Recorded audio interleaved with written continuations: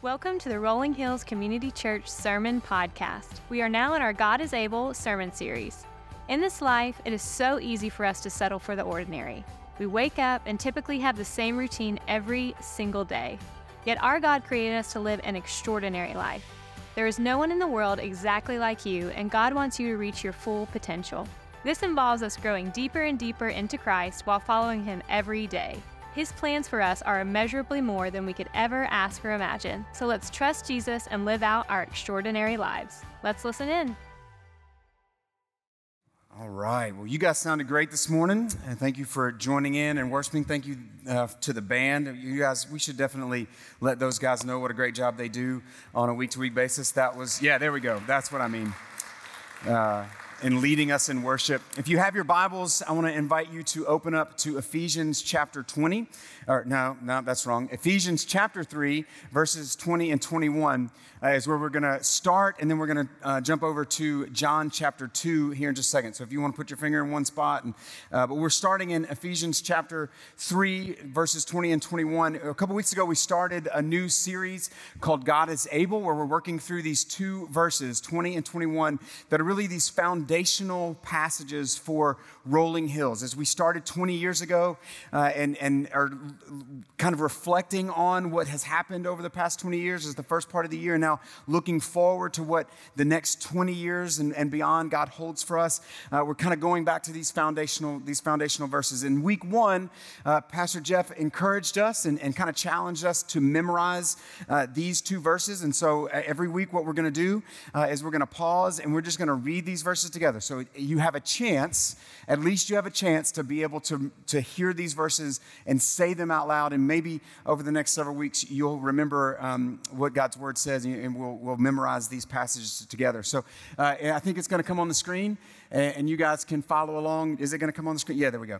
So let's read it together. So now to Him who is able to do immeasurably more than we ask or imagine, according to His power that is at work within us, to Him be the glory in the church and in Christ Jesus throughout all generations, forever and ever. Amen. You guys, man, y'all, again, crushing it. I think you've got it memorized, so that's awesome. So we're going to keep working through these passages, and hopefully not just today, but you're memorizing this because I believe God's word has something special for us. Week one, when we started, we're taking this bite-sized pieces, right? In week one, we talked about to him, it says now to Him, and just kind of that reminder that it all starts with God. That all of this starts with Him. It was His idea from the very beginning. Our lives, everything about it, this church, all of those things, His idea. Last week we talked about Him who is able.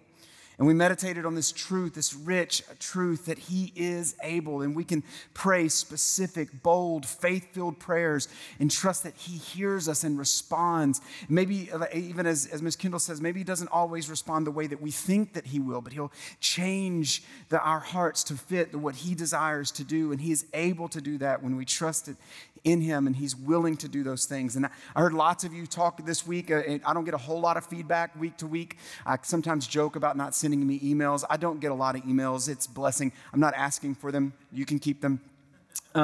But this week, in lots of different conversations that I had with individuals, you just shared about how you're praying these bold, specific, very faith-filled prayers, and you've already seen God begin to move. And I'm praying right along with you for some very specific things in our home and with my kids. And so I want to encourage you, keep praying those things. Keep praying bold, specific, faith-filled prayers and telling the stories of God's faithfulness. That's how we encourage each other in those things. This week, week 3, we're going to chew on the next little bit of that passage where it says, to Him who is able to do immeasurably more than we can ask or imagine. And we just sang those words, didn't we? Remember this? Let me read it to you again. To Him who is able to do immeasurably more than we ask or imagine. And as Paul kind of wraps up this chapter, and you remember he didn't write it in chapters, it's not the original, it was a letter. As he kind of wraps up this thought, he wraps up with a prayer here in what we're reading as chapter 3. And it's really kind of a transition point for him. And most of what he does in all of his letters is he's laid out this doctrine, and he's going to move in chapter 4 to really kind of how that fleshes out in our lives. And he's really kind of laying out for this. And he prays this prayer over the Ephesians and for the Ephesians, and by proxy because of Christ and him making us into his people over us. And really what he focuses on when he's praying this prayer is God's power. What he really kind of seems to be meditating and thinking about is he's overwhelmed and humbled and captured by the reality of God's power, that there's nothing in all of this vast universe, nothing that we know or that is unknown that can ever, that will ever or can ever successfully stand against or stand in the way of God and his power. It's what Paul seems to be fixated on and focused on as he's kind of wrapping this up. And I think what we need to hear this morning is that God's power immeasurably more, even as we started thinking last night, to him who is able, right? He's able, and the power that he has is immeasurable. That nothing can stand against his power as we submit to him and walk in obedience to him. And so what I want to do is kind of over the next little bit kind of meditate on this power of God. And every week as we've kind of taken this next little bite-sized piece of the passage, we look at another passage to kind of help us understand what's going on. And we're going to do that same thing. As I mentioned, John chapter 2 and the first 11 verses of that chapter is what we're going to work through, is this miracle of Jesus turning the water into wine in this small town of Cana. And I want us to kind of chew on these things. And what in your worship guide, if you're filling out, here's the things that kind of what I want us to kind of walk home with. And I think in your worship guide, it says a little bit different than what I have on my paper because I changed this last minute. It says 7 principles for you. If you want to scratch out principles, that sounds weird. I think it's lessons is the better word for that. 7 lessons for us this morning for experiencing God's power from Jesus turning water into wine, what we can learn from what Jesus does and experience God's power in our own lives. Before we jump into that, though, let's pray and just ask God's blessing as we continue to open his word together.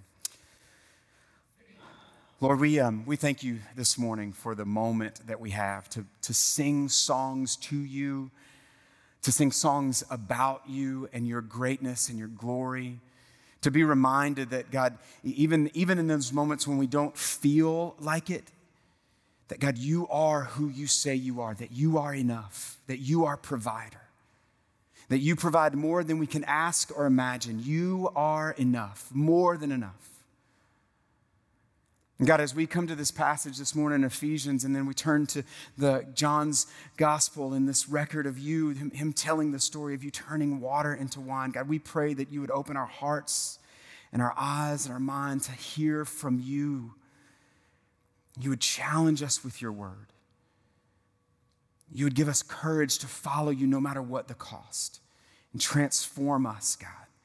Restore the joy of our salvation. It's in Christ's strong and mighty name that we pray. Amen and amen. So 7 lessons for experiencing God's power from the story of Jesus turning the water into wine. And we're going to kind of work through all of these. I'm not going to read the whole passage in one section. We're going to kind of work through the whole thing. It starts in John chapter 2, verse 1. It says, on the 3rd day, a wedding took place in Cana of Galilee. And so here's, if you want to fill this out, it's number 1, it says, experience God's power is not limited to setting or circumstance. Experiencing God's power is not limited to setting or circumstance. For Christ's first miracle, the first miracle that he performs in his public ministry, right? He's been baptized by John, Holy Spirit descends. The first miracle that he's going to perform in public ministry is going to happen in this little town, this modest little scene in this tiny little village of Cana in the city of Galilee, or in the town of Galilee. And before, a couple years ago, before my wife Rebecca, before her father passed away, he lived in this little small town called Coldwater, Mississippi. It's just south of Memphis. If you know Memphis, there's lots happening in Memphis. We visited there a couple years ago. I hope that was the last time that I visit there. But there's lots going on in Memphis, right? There's blues and barbecue and basketball. I think those are the 3 Bs that you're supposed to remember. Right south of that, about 35, 40 minutes outside of that, is this town of Coldwater, Mississippi. And all of those things that are happening in Memphis are not happening in Coldwater, Mississippi. There's a Fred's drugstore in Coldwater, Mississippi. It's actually the place where Fred's drugstore started, and that's it. That's all that's there. It's a small town. It's a pretty inconsequential town. Like you pass through it, and you are glad that you passed through it. And the village of Cana is a lot like that. It's a lot like that kind of a poor, inconsequential town where there's seemingly nothing happening. There's these people that are having this wedding are more than likely a poor family. They're hosting this wedding, and it's likely the biggest event in their whole lives will be this wedding that they're hosting. And they can't even get the catering order right, as we'll see in just a minute.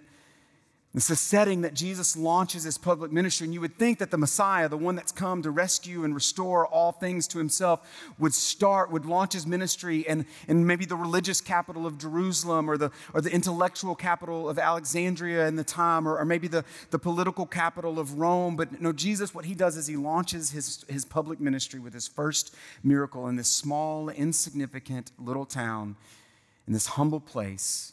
And it seems odd, but again, we said this last week, that what God does, what Jesus does, is he chooses the foolish things of the world to shame the wise. He chose the weak things of the world to shame the strong. And I say all of that even in the beginning of this because I believe just kind of pointing out this lesson for us that a lot of times we think that we don't have the right stuff, that we're in the wrong spot, or to experience God's immeasurably more power, we need all of these things. And the reality is that over and over and again in Scripture and in our lives, it's exactly these kind of places when things don't seem like they should be the place where God shows up, that God shows up. That the setting and the circumstances in a humble place, in an inconsequential town, those moments are not hindrances for God's power to move. So if you feel like that this morning, you feel like I'm hopeless and I don't have the things that God needs. No, listen, that's the kind of place where God shows up.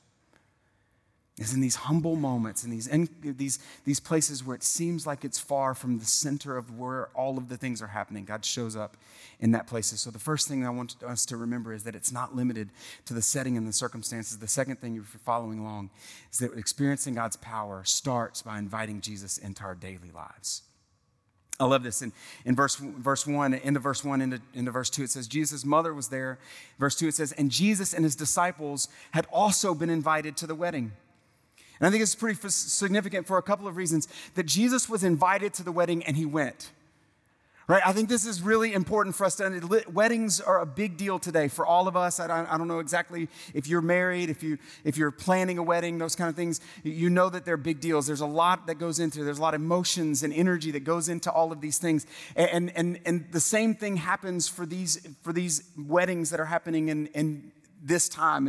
It was Jesus is going to this wedding. Actually, maybe a little bit more. Listen to this description of what a Hebrew wedding would have been like. A Hebrew wedding celebration was considered to be the most grand event in life, especially among the poor.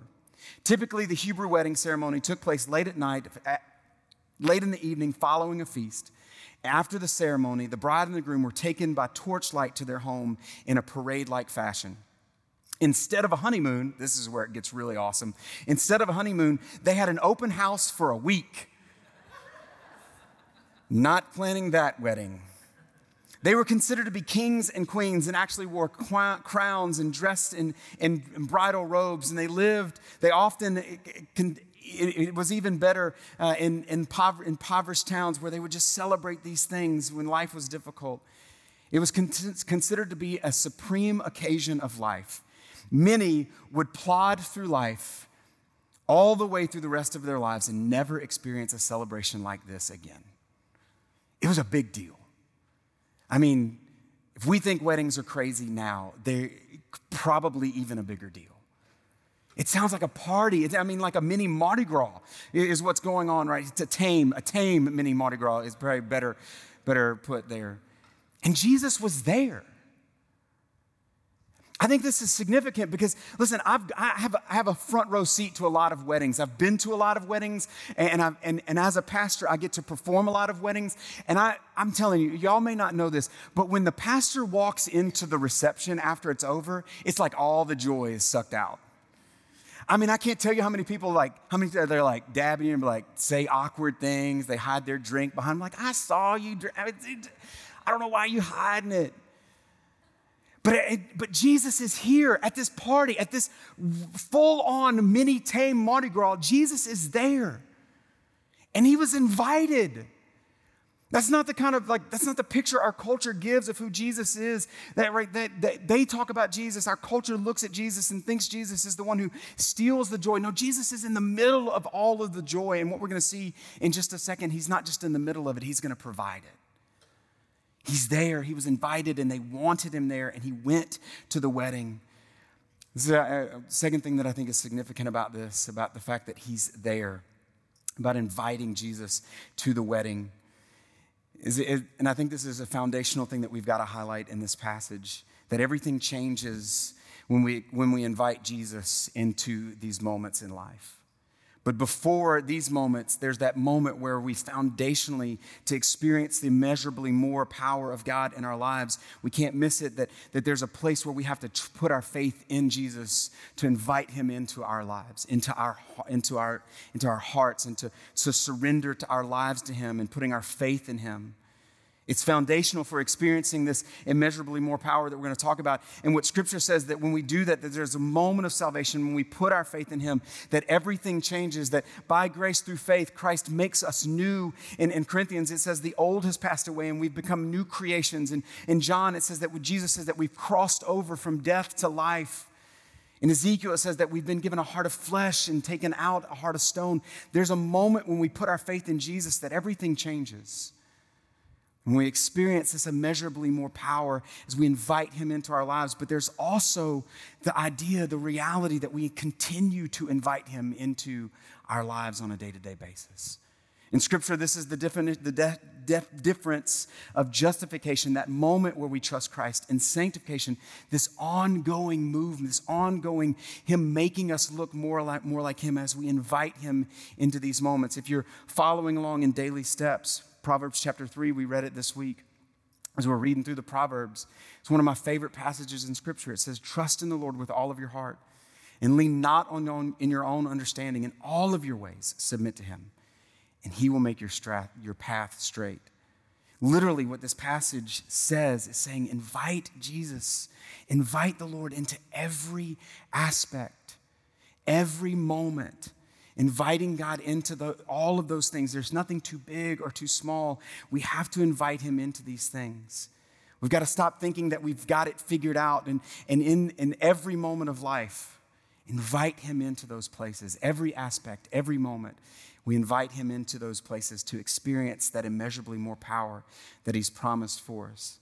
So the first two, right, we're experiencing God's power is not limited to the setting of the circumstance. It starts by inviting Jesus into our lives and into our daily lives. And the third thing is that we experience God's power. Experiencing God's power requires that we recognize we have a need. It requires that we recognize that we have a need. If you look at the passage, it says, when the wine was gone, Jesus' mother said to him, they have no more wine. So again, it requires this moment where we recognize that there's a need. This is not a small problem. If you think about this, okay, they ran out. It's time for everybody to go home. That's not how this works in Hebrew weddings specifically. But in a small town, this moment follows you for the rest of your life. This is not a small thing. Right, this small town of Cana, everybody in town is there. They don't need social media for you to be able to see what they're doing. They're all there too. Everybody's there. It's hard to clearly describe just how big of a deal this would have been for the wine to run out at a Jewish wedding. It was essential to have enough wine. It's social embarrassment. That would have been huge. But truly, there could have been lawsuits brought against the couple. Some commentators would even suggest that this would be grounds for divorce of the couple. It's crazy. But this is a moment for and I don't think it's good grounds for divorce. Hear me say that. It's just that they suggest that it would be.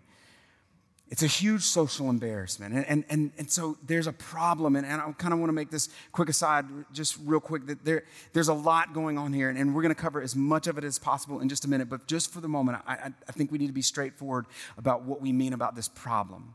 Because it's bigger than just recognizing that there's no wine. That's a part of it, right? But to experience God's power in our lives, you and I, we've got to be willing to admit that we have a need. And that's in varying ways. One, as we talked about just a second ago, there's the moment where we invite Christ. We've got to recognize that we are desperate and in need without Jesus, that we have no hope of life without Christ. So there's that, but there's also just the moments in life where we have to recognize that we need him, that we don't have what it takes to figure it out. We don't have what it takes to meet the needs that are in front of us, and we've got to bring those things to him. We've got to understand and be ready to admit and recognize that we have a need, and that our source of power comes from something else, that it's not us that can satisfy the needs that we have. For all of us, this is a monumental moment. The one moment where we recognize that we need Christ, but all those little moments where we come to that place where the end of ourselves and say, God, I need you because there's no more wine. I don't have any more ability to accomplish what you've called me to accomplish. To say, God, I need you, to recognize that need. And keep moving, look at verse 3 again. It says, when the wine was gone, Jesus' mother went to him and said, there's no more wine. Verse 4, he says, woman, why do you involve me? Jesus replied, my hour has not yet come. And his mother said to the servants, do whatever he tells you.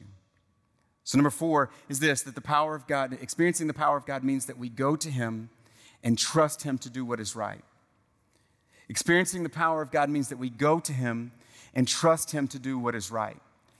And before we jump into all this, I feel like I need to make something really clear, because there may be a little tension in the room with the moms, right?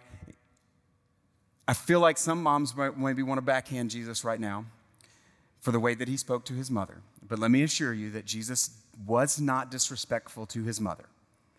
All right, the way this reads, right, as we read it, it maybe sounds that way, but I believe for 2 reasons that Jesus was not disrespectful to his mother. Number 1 is because Mary did not respond as if she had just been disrespected. Because I believe, I don't care who it is, if you talk to your mom like that and it's disrespectful, your mom is going to let you know that it was disrespectful. And she does it. What she says is, do whatever he says. Right? So we see just in her response. That's one. Secondly is, Jesus is sinless. Brass tacks. If he would have dishonored his mom, it would have been a sin. Jesus dishonors his mom in this moment. His sacrifice on the cross was insufficient. And since it was sufficient, we know that he didn't dishonor his mom right here. So we don't understand necessarily the reason why the same language he uses on the cross when he says woman to Mary, he says the same thing to her. So it's got to be something that's a little more tender than the way it kind of comes across here. So, but he's talking to her, and basically the best way that I could find to put it is that he's basically saying, listen, I'm not on your clock, I'm on the Father's clock. And when he's talking about my time has not yet come, it's not yet time for me to be sacrificed on the cross. It's not yet time for the fullness of what I came for to be fulfilled. But he does what she says to do. He responds to her request. But he's just letting us know that this is only going to be the beginning of what is going to happen as he begins to show us who he is. So we move on. There's a problem. There's no wine, right? And he says that she goes to him and she trusts him to do what is right. So the problem is that there's no wine. She goes to him. Why does she go to Jesus? Because he's Jesus. I mean, that makes sense for us, but you've got to remember that Jesus has not performed a miracle at this point. This is the first miracle that Jesus performs. Now, she knows that there's something special about it. She was there. She knows that this is God's child. She was there when the angel said, I'm going to put this child. So she knows something special, and maybe she thinks today's the day that he's going to show up and do something special. I don't know exactly why, but she goes to Jesus because she knows that that's where she needs to go. She doesn't understand fully what he's going to do. She doesn't know why necessarily she's going to Jesus, but she goes to Jesus because that's the only place she knows to go. And in this moment, she displays, whether she knows it or not, she displays this great dependence and faith that we need to learn from, that when we have a problem, even though we don't know what he's going to do, even though it may be a small problem or a big problem, even though we don't understand all of how he may respond to it, we've got to stop trying to figure it out on our own and go to him. And take it a step further, not only does she go to him, when she lays out this need, she lays a pattern for us that we need to live by, that she goes to Jesus with the problem and she trusts him to do what is right. And we have got to trust him to do what is right when we go to him with the problem. She only says, do whatever he says do. She doesn't know what he's going to do. She just knows that whatever he does is going to be the right thing. And we've got to understand that we don't know necessarily what he's going to do, but we've got to trust that what he's going to do is going to be the right thing, and he can do the right thing because he is Jesus. David and Peter says that we cast our cares on him because he cares for us and he sustains us, right? So he can do it. We can trust him. If Paul's words are true, then we can trust him. He says that Christ was before all things and in all things and through all things. He receives glory, so we can trust him. We can trust what he does and what he says. We can bring our needs to him. So when we have a problem, we go to him and we trust him to do what is right. It's a pattern that I see that Mary lays out for us that I think is a part of the way that we live our lives on a daily basis. So we continue. Go back to verse 6. It says, nearby stood 6 stone water jars, the kind used for Jews for ceremonial washing. Each holds from 20 to 30 gallons of water. And Jesus said to the servants, fill the jars with water. And so they filled them to the brim. And then he told them, draw some out and take it to the master of the banquet. And so they did. The fifth thing that I think we need to learn, or the lesson for us, is that experiencing God's power happens when we're obedient and get involved in what God's doing. Experiencing God's power happens when we're obedient and get involved in what God's doing. Again, remember, Mary says she goes to Jesus with the problem. She presents the problem. She trusts him to do what is right. Jesus tells these guys that are there to fill the jars, and they get to work. I think it's interesting. Friday night, we had a football game for my middle son, and he plays for a small school, and so there's lots of things that parents have to do a part of this. And we were playing south of here in a place that I don't like to go, called Alabama, and the field that we were playing at, there wasn't at a school, so they didn't have a lot of the resources. So the coaches there said, hey, you can fill up your water things with this hose. And I know that I used to do that, but something about me is the hose, whatever. So I went and bought a bunch of water for the boys. And I got these 1-gallon jugs of water, and I had to put them in my truck, and then I had to take them from my truck and put them in my wife's car. And it was 16, 17 gallons of water. And at 2 or 4 per trip, I had to take 4 trips. And there was a point when I was like, I don't want to do this. I want to call somebody else to come and do this. It was just 4 trips with gallons of water. It's not a lot. I know y'all can judge me, whatever. But I was like, I don't want to do this. And then I thought about this moment. When at best, these guys had to take maybe 5-gallon jugs. Let's say they had 5-gallon jugs of water. Maybe they had 2, and so they had to go and they filled up these 5. I don't know how far away it was that they had to go fill out these jugs of water, but they filled up jugs of water, and they brought it back because they didn't bring the 30-gallon jugs to fill this up. So they had to bring something else. They brought that back, and they filled it up. And I don't know how many trips they had to make, but it was more than 4. To fill up 30, that's 180 gallons of water that they had to fill up. One at a time. Now, it seems ridiculous, right? They asked for wine. Jesus is saying, go fill up these ceremonial water jugs with water. What are you doing? It's almost like you don't even understand what Jesus, she said wine. We're going to have to go do something. But Jesus had a plan, and they don't argue. They just get to work. And they're obedient to what Jesus says to do, obedient to their words. And right here in the middle of what Jesus is doing, right here in this moment, they're obedient to what he says to do. And those guys, those individuals, I don't know who exactly it was, these servants that he says something to, they go and do this. Maybe it was even the disciples. They go and do it. And in the middle of doing what Jesus says to do, they get to experience God's power. And here's the principle. The people who want to experience God's power at work in them and through them are the people who are obedient and taking action, doing what God tells them to do. I talk to people all the time that want to say, I just want to experience God's power at work in my life, but they're sitting on the sidelines and they're not actively following him or being obedient. And I just want to say, listen, you don't really want to experience God's power. Because experiencing God's power, what it means to experience God's power is getting involved in what God's doing. Being obedient to what God has called you to. And there's so many places in that, so many parts of our lives that's true. If we want to experience God's power, it takes the step of being obedient to what God has called us to, no matter what the cost.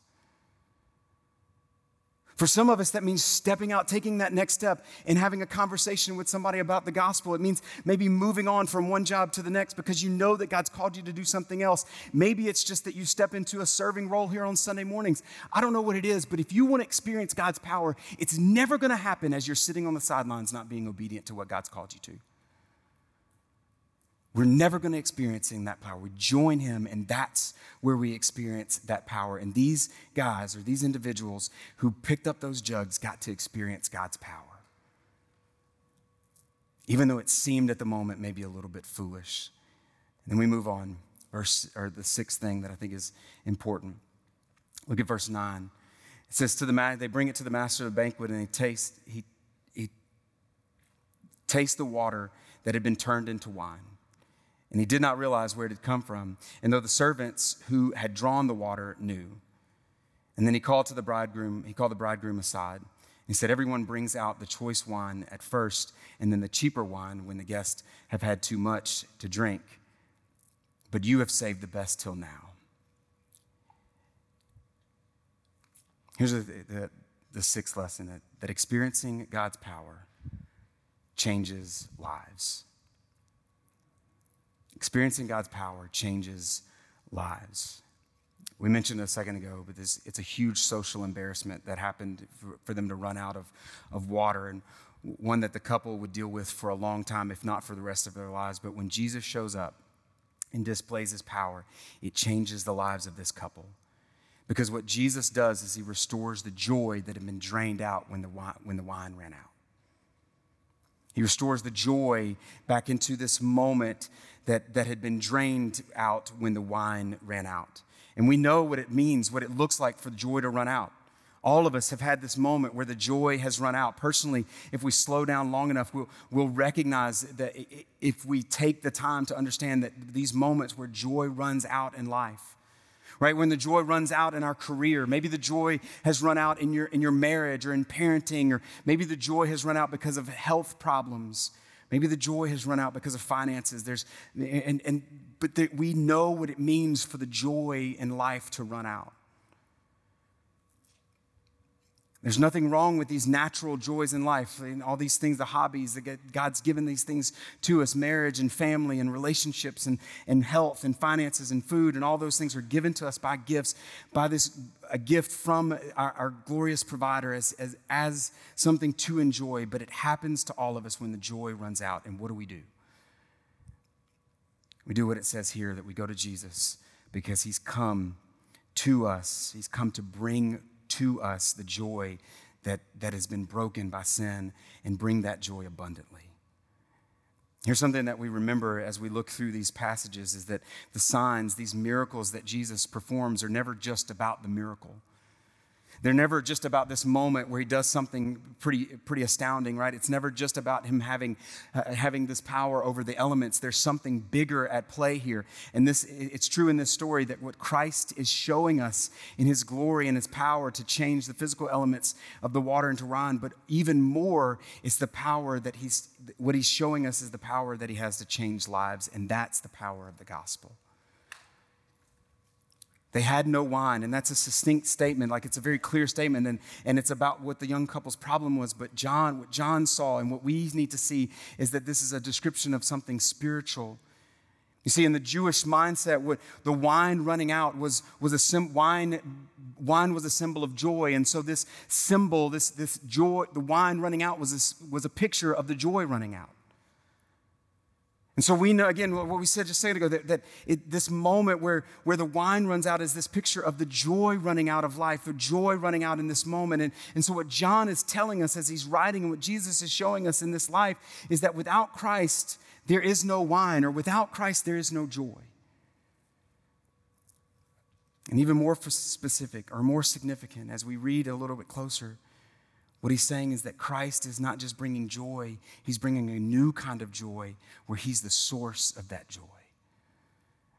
The passage tells us that these water jars were for ritual purification. They were a part of this religious ceremony. And by performing this miracle, what Jesus says is that those water jars, he said the old religion, the old way, the rituals that were meant to bring life, they're dead and gone and they're joyless, but I'm going to bring life in a way that is new and right and whole and abundant. These joyless rituals that don't bring life, Christ came to transform the water into wine. And he's saying, I'm going to bring life to what is lifeless and abundant joy to what was joyless. Christ is saying that I'm the new source of joy. I'm transforming the old and stale water of religion into the new life-giving water of relationship, a life-transforming relationship with Jesus Christ, where Christ is our joy. And it's not based on what we have done or what we can do, but rather on what he has done for us. I love the way that one author puts this. He says, the party seemed to be over, but the Redeemer turned everything around and provides everyone with fuller provisions than they had before the wine ran out. And he still does. He can turn nights of weeping into the morning of joy. And when the earth's pleasures depart, when his people are reduced to the simplest and the humblest conditions, he can transform it by his presence and through his power and turn the water of life into wine. Christ restores our joy. He changes our lives. And the last one here, verse 11, it says, and Jesus did here in Cana, and what Jesus did here in Cana of Galilee was the first sign through which he revealed his glory, and the disciples believed in him. Number 7 is as we experience God's power, it deepens our faith in Jesus. I want to invite the band to come back up. What I love about what happens in this story is that best we can tell, there's maybe a handful of people that recognize what happens, that something significant has happened, right? At this point, he has maybe 4 or 5 disciples, so we've got a handful there. We've got Mary who knows, and maybe a couple of other people that knew about it, and we've got the master of the banquet, and then also the bridegroom. There's a small number of people who know what happened, and maybe some of them don't even really fully understand that there was no wine and now there is, and God transformed the whole thing. Lots of Jesus' miracles are seen by lots of different people, but in this one, it's really seen by just a handful of people.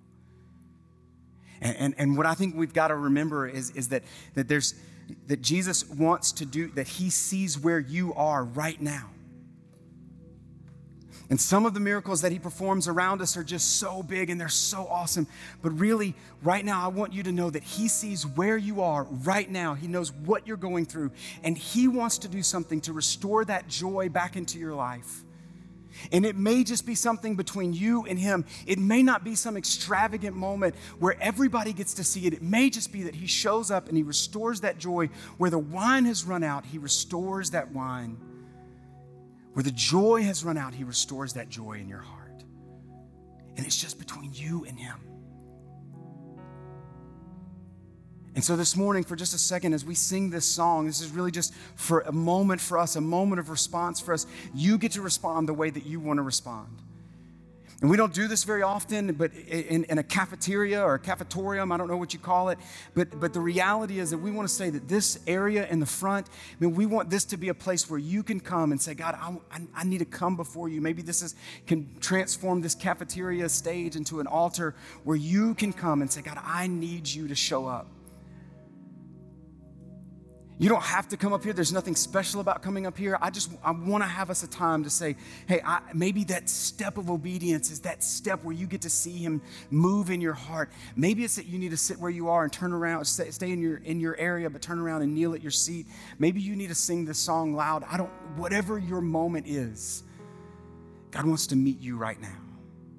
And what I want you to do is be obedient, because in obedience, we get to experience the power of God. And so as we sing this song, you respond in obedience. And as the song ends, I'll pray over us and kind of move us to the next thing. But this is going to be a time of response for us, a time of saying, God, I want to experience your power, the immeasurably more power that you promised for us. So let's stand and you respond as we sing, however you feel like you need to respond, whatever's appropriate for you in obedience to him. Lord, we pray for this moment that you would move in a mighty way. We know, God, by what your word tells us, that your spirit is in all places at all times, that you are present in all places at all times. But we pray that you would make your spirit known to us this morning, that we would feel that closeness. And that, God, we would respond in moments. Maybe I know, God, this morning that there are hearts here that the wine has run out, the joy has run out, and you desire to do something in their hearts to restore that joy. And it may just be an intimate moment with them. I pray that you would move, that you would meet us, show off this morning. It's in Christ's name that we pray. Amen. Amen. Thank you for listening to the Rolling Hills Sermon Podcast. Be sure to share this episode with any friends and family in your life who may benefit from it. And make sure you subscribe to be notified so you never miss a sermon. If you are interested in learning more about Rolling Hills, download our Rolling Hills app, follow us on social media, or visit our website at rollinghills.church. The Rolling Hills Sermon Podcast is a part of the Rolling Hills Podcast Network, available on Spotify, Apple Podcasts, and Google Podcasts. Thanks for tuning in.